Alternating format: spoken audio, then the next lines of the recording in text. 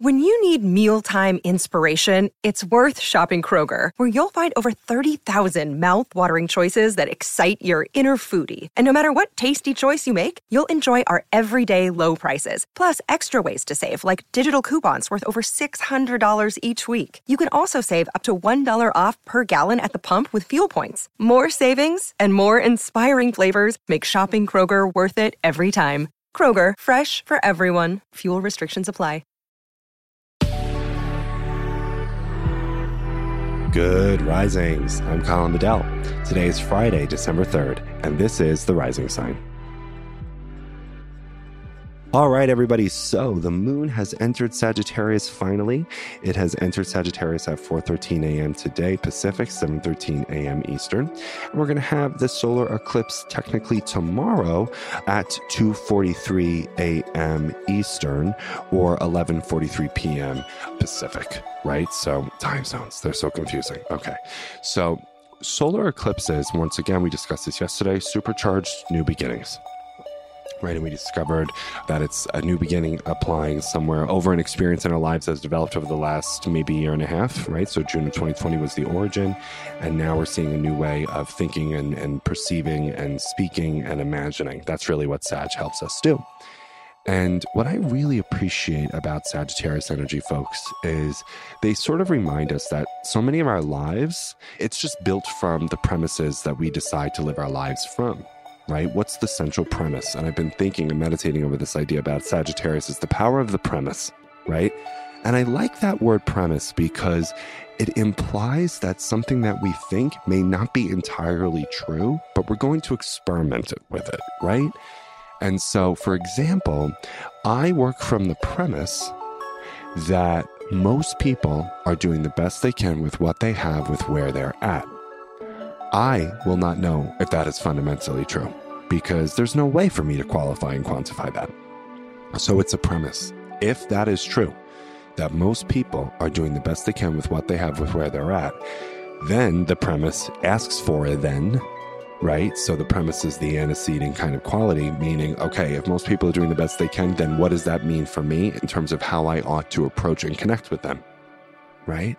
So I like to be a space for other people's becoming rather than making them feel like they need to be mired in shame and guilt for maybe what they did in the past or something that they feel that they are connected to now, right? I believe that most people are trying and doing the best they can and they want to do better if others and they take, of course, responsibility. But if we take responsibility for the parts that we play in other people's becoming, right?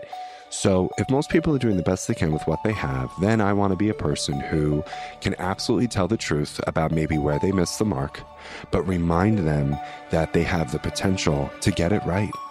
And that when they have new information, they can put it forward really fast and undo all the consequences of their wrong decision if they allow it, more often than not, right? So that's a premise.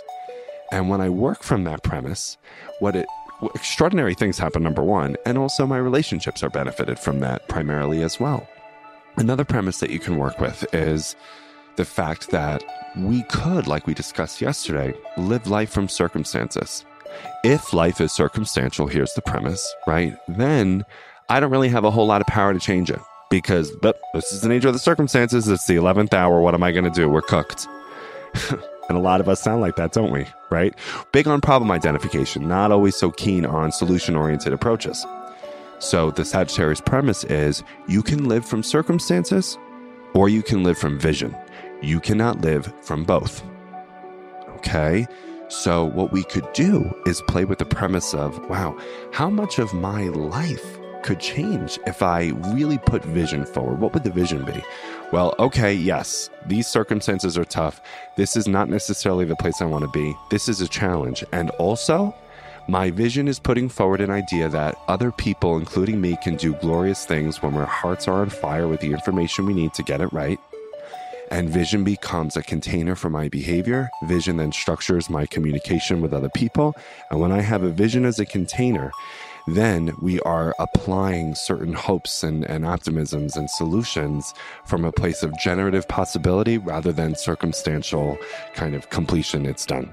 And I wanted to put those two premises with you so that you can ask yourself where your life could use those. And if you don't resonate with them, that's totally fine.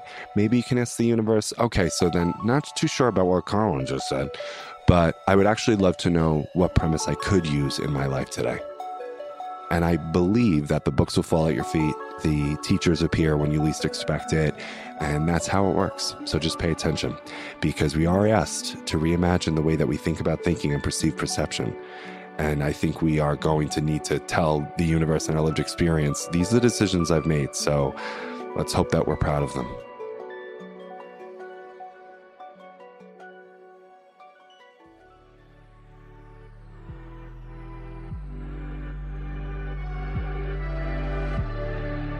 So I'm Colin, and you can find me at Queer Cosmos. Thank you for listening to Good Risings. If you enjoyed this podcast, please let us know by leaving a review, because we love hearing from you. Have a great weekend and a happy solar eclipse in Sagittarius, everyone. Bye-bye.